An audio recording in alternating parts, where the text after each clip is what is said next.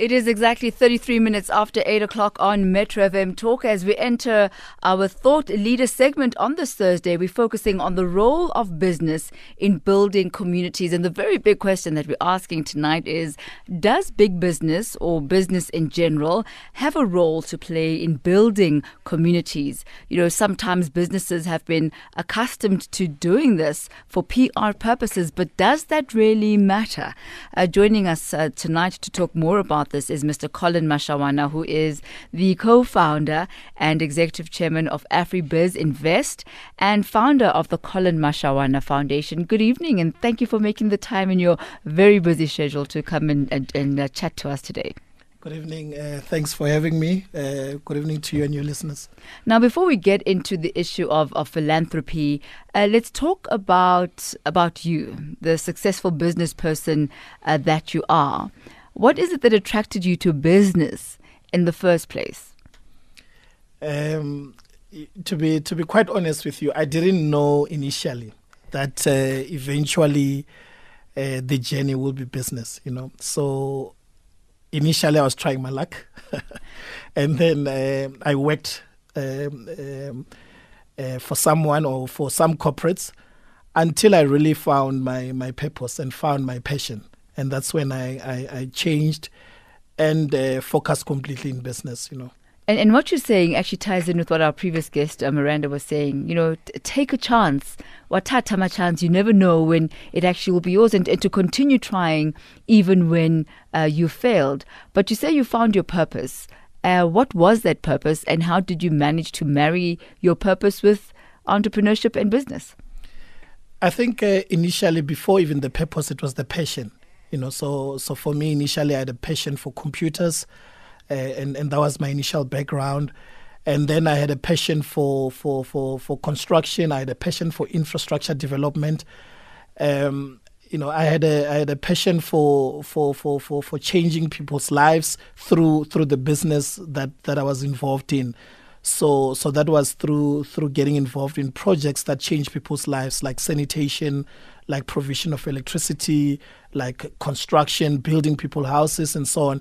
So initially, I thought it would be a good way to make money. It would be a good way to obviously change people's lives. But I've then later on realized that was my purpose in life. So besides just having a passion for this industry that makes money, my purpose was to be here on earth, to be able to contribute towards changing people's lives. And that's what I do every day. So I don't look at what I do as a job. I don't look at it only as a business. I mean, obviously, because it is a profit-making institution, it is a business. But I look at it as fulfilling my purpose every day and walking that journey that I've been brought here on earth to fulfill. So for you, it kind of almost worked the other way around. Yeah. You first started doing the job, something that you were interested in, you just loved it. But while you were doing it, you discovered that it actually fed a deeper part of you. And so you discovered your purpose already along the way. Most definitely. So I tried a few businesses before so I've been in business now for almost 20 years now, almost 2 decades. And in that journey, I tried, still immediately from college, and when I started working, I always had some car wash on the side. I had some cleaning business on the side. I had some furniture delivery. So I'm always trying, hustling. Yeah, but also upbringing forced me into that situation, because at that time my mother couldn't afford to take me to school, and I had to look for some extra income. So I'm busy laughing with Joss outside that I actually tried singing. So I was a rapper at some point. So I was like, I got here to Joburg, and I said every opportunity that will then be able to bring some money that will assist me to advance my studies and be able to provide my mother and my family a better future. But in trying, I realized that, my passion was really in technology. My passion was in infrastructure development. I did it both. So I continued with the businesses on the side while I worked for corporates, So I worked for Microsoft, I worked for Data. And when I grew up the ladder, I realized that, by doing both, you actually compromise one. So you either compromise your job or you either compromise your business. and or you either make money for yourself or you either make money for someone else, So eventually I decided to focus on business. Every entrepreneur will tell you that there's an inner voice, there's some small voice that whispers. And I heard the previous speaker saying entrepreneurship, it's a lonely journey. So in that lonely journey, there's always some small man in you that will tell you that, this is the route, this is what you must do. And I'd like us to talk about that turning point for you, because you've tried so many things and you're trying so many things. Is it important to, at some point or the other, say, okay, this is what I'm going to focus on, this is what I'm going to specialize in, and when do you do that? Because you try a lot of things until you hit the nail on the head on the one that you think, all right, this is it. Is it important to have that this is it moment, or is it okay to be juggling a couple of balls in the air at the same time? We'll chat about that just after this break. We are in conversation with our thought leader for today, Mr. Collen Mashawana of AfriBiz Invest. It is exactly 8:40 on Metro FM. Coast to coast to the world at metrofm.co.za. Metro FM, it's where you're at. Thank you for staying with us. This is Metro FM Talk, and we're with our thought leader for this Thursday, Mr. Collen Mashawana. And, during the break, I was saying some of the best conversations actually happen off air. And we're continuing chatting here, and I thought, this you have to hear. And I asked him, because Zama, as a hustler, you try this, you try that. Is it important to eventually focus on one thing? Is it important to eventually specialize and find an area of focus?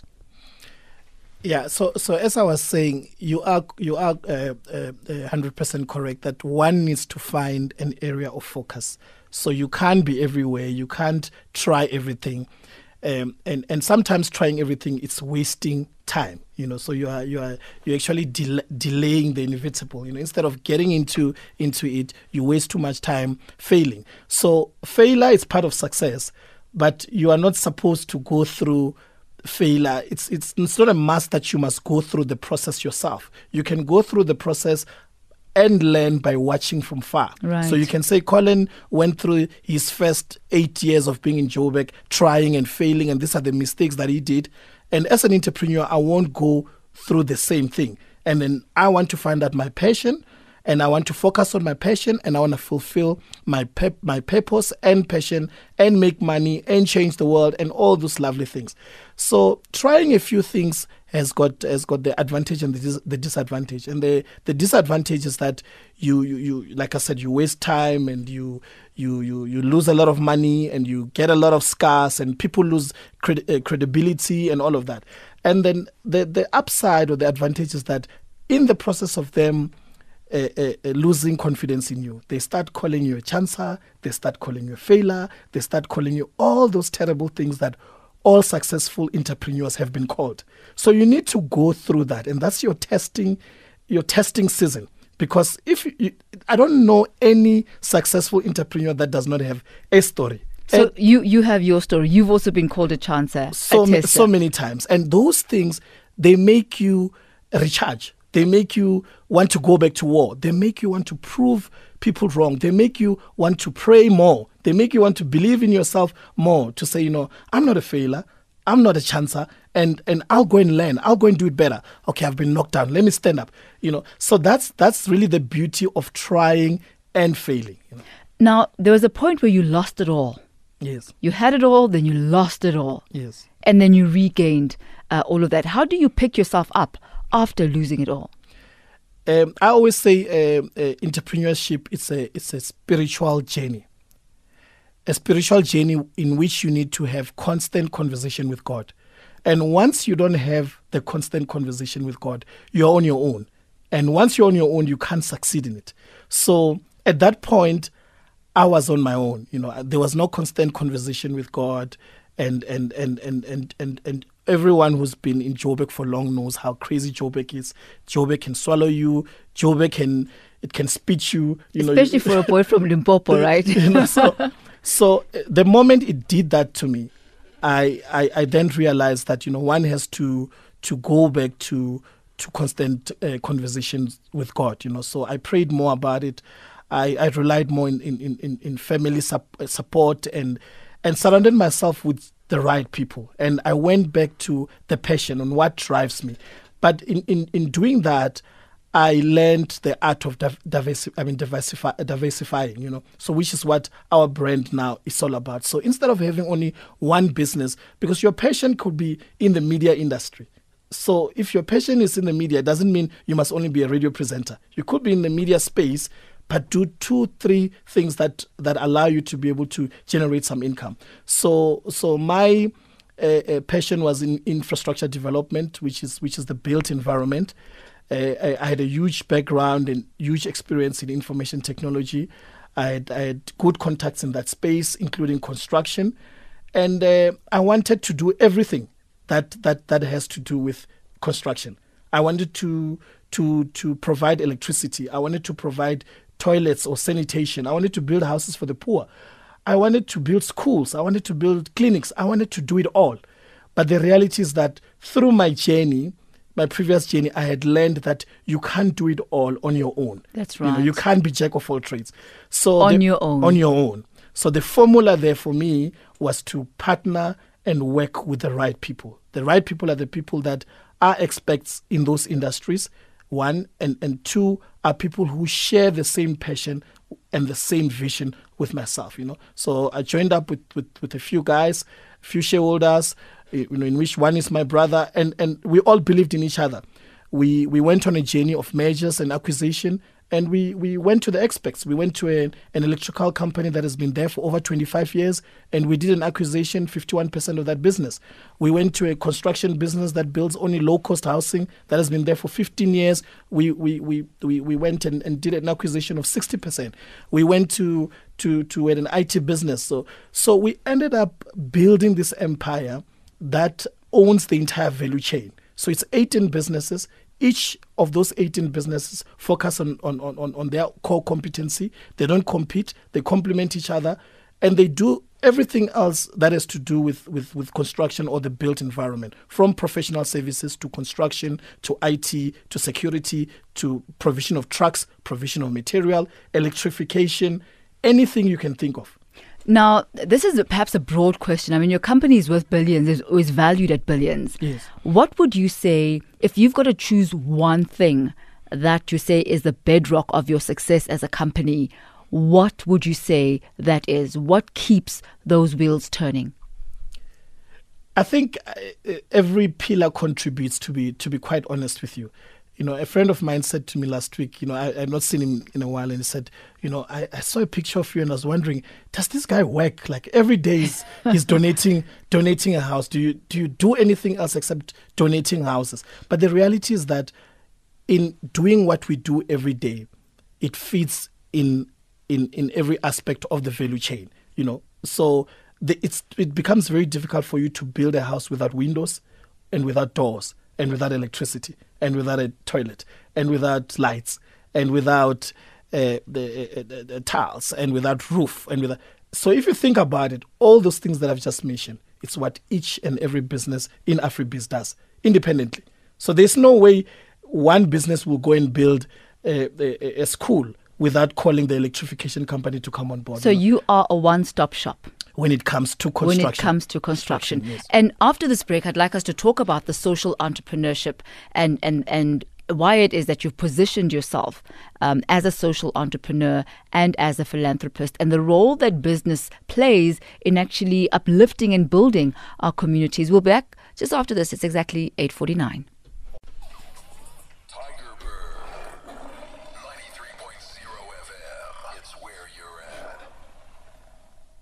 It is exactly 8:50 on Metro FM, talking conversation with our thought leader for this Thursday, Collen Mashawana. Before the break, Collen, was asking you about your foundation. You formed the Collen Mashawana Foundation, and giving back is so close to your heart. How did you reach a point where you had to formalize this? Why is this so important for you? Tammy, the reality is that we all know of the imbalances in society. And we all know majority of black people come from disadvantaged backgrounds, including myself. And I believe the spirit of helping lies in majority of us. It's just a few of us who have the courage to do something about it. So everyone, there's so many people who send me messages in different platforms saying, I want to do it, but it's the courage, and it's also the mentality that people have that you need a lot of resources to be able to make a difference in someone's life. So I took it upon myself that I will start a foundation. That was in 2012. And the foundation will focus on the most disadvantaged of the disadvantaged. And the most disadvantaged and vulnerable are your elderly people, your child-headed families, your disabled, and the homeless. So, and I said, from the little that I have, I will share with those people, because for me to be able to have an opportunity to be able to advance my passion and be able to build a business, I was given an opportunity by someone else. So I will give someone else an opportunity. And before those people get an opportunity, I'll give them hope. And hope is giving them something for today, whilst they wait for the big break which comes tomorrow. And the foundation, we started adopting homeless people in Hillbrow. We've got over 200 people that are in Hillbrow that they've become part of the family. We know their names, we know their backgrounds, we know their expertise. We go and feed them every second month. We give them clothes, we give them medical care, and so on and so on. And we look for job opportunities for them. But in doing that, as we work in AfriBiz, as we work in communities where we build houses or where we're doing electrification projects, we'll then come across the most disadvantaged elderly people that stay in dilapidated structures. So you are there building a school, but just behind the school you can see there's a family that is a child-headed family where there's a 17-year-old and 16-year-old. They're staying in a shack that's falling apart. So it becomes difficult for you to build your school and get paid and move out of that environment with your money and move on to the next one. So I said to the team, I would like for us to do an initiative that addresses that. It must address sanitation. It must address electrification. It must address provision of water, clean water. But most importantly, it must address the issue of housing, because there's no amount of dignity that a black person can have if they don't have a roof over their head. And we've seen so many, of your photographs where you are actually handing homes to old women and child-headed households, etc. But charity is important. How about skills transfer and mentorship? As you said, it's not just really about just giving them bread now, not just giving a man fish, but teaching them how to fish. Is that within your scope as well? And should that be something that business also does in communities that they trade in? Most definitely. We're doing that all the time. So we don't talk about it. We're not excited about it because we don't feel it's an immediate restoration of dignity. It's a long term, and we feel if it's Tammy and Collen have got an opportunity to go and learn the skills over time. In the next 10 years or 20 years, they'll be skilled to be able to make a living and earn and build a house for themselves. But there's a grandmother who's 100 years today. She doesn't need skills transfer. She doesn't need anything. All she wants is, before I die, can I stay in a house that does not leak? That when it's windy, I'm not scared that this house will fall apart. So as we are doing skills transfer while we work, as we employ people, we employ a lot of people. We subcontract our work to a lot of small businesses. We do a lot. But what we talk about mostly is this part, which we feel it's a bit neglected, and it's an issue which we don't believe we can tackle and win on our own. We've started it, and we're making noise about it because we're hoping more people will come on board. We went to Nigel 2 weeks ago, and we built a 3-bedroom, 60 square meter house for a 100-year-old man. But all we could afford at that point was to build him a house, tiled, geyser, ceiling, but we couldn't afford to buy him furniture. We are hoping that as we do this, someone who manufactures furniture will say, guys, I'll come on board and I'll support your foundation. I won't give you money, but for every house you build, I'll donate a bed. And is that not really the true power, the power of multiplication, the power of getting a community to buy into giving back, of getting corporates into a mind space of saying, let us all band together, because together we can actually do more? Most definitely. We're not, I always say we don't have deep pockets, eh? There are so many construction companies, the big fives, that have been in South Africa, and they've done so much in terms of revenue. They've built stadiums, they've done it all. But I don't know any of them that has gone and identify some gogo in Jerere who's blind and go and build their house and not want any tender or anything in return. I don't know anyone who has gone to Lusikisiki and said, you know what, there is somebody who's staying in a mud house that's falling apart. Out of my good heart, I'll do this. So for us, it's the passion that I spoke about initially. It's the purpose. It's fulfilling your purpose. And I always say success is not the amount of money you have. It's not the materialistic things that you have or have access to. It's not the position. It's the process of having to identify your purpose in life and achieving that. So I believe we're there. So I believe we're not fully successful. So initially you said, you're a successful businessman, and I accept it. And I don't accept it in monetary terms. I accept it in a term that we have defined what our purpose is in life, and we've started to be able to fulfill that purpose.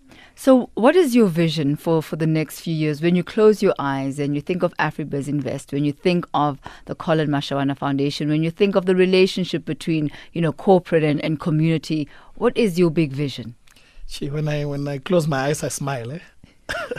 When I close my eyes, when I think of how beautiful the journey will be, I smile, because so far, I mean, we've got a division or a subsidiary of Bidvest that has come on board that is donating solar geysers for every house that we give away.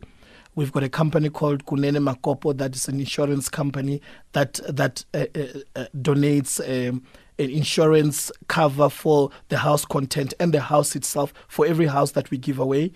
We're looking forward to someone who comes through from any of the big retails like the Pick and Pace and so on, who says, I'll donate groceries for this granny for the next 12 months. And we're seeing that response coming every day.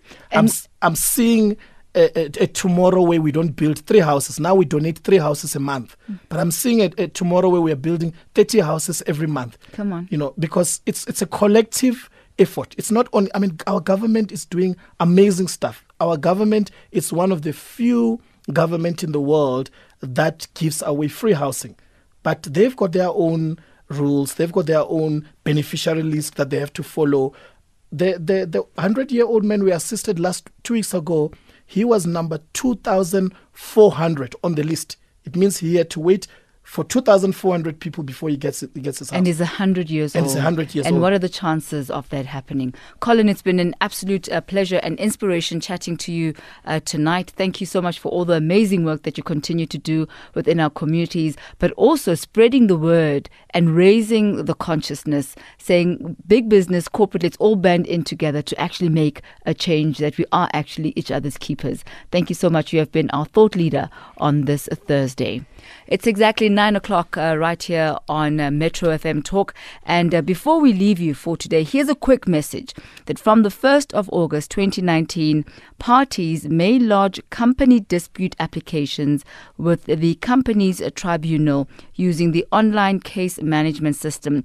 Now, the system allows applicants to file and to view the status of their applications online. Visit companiestribunal.org.za or call 012-394-3071 for more information. The Companies Tribunal is an agency of the Department of Trade and Industry.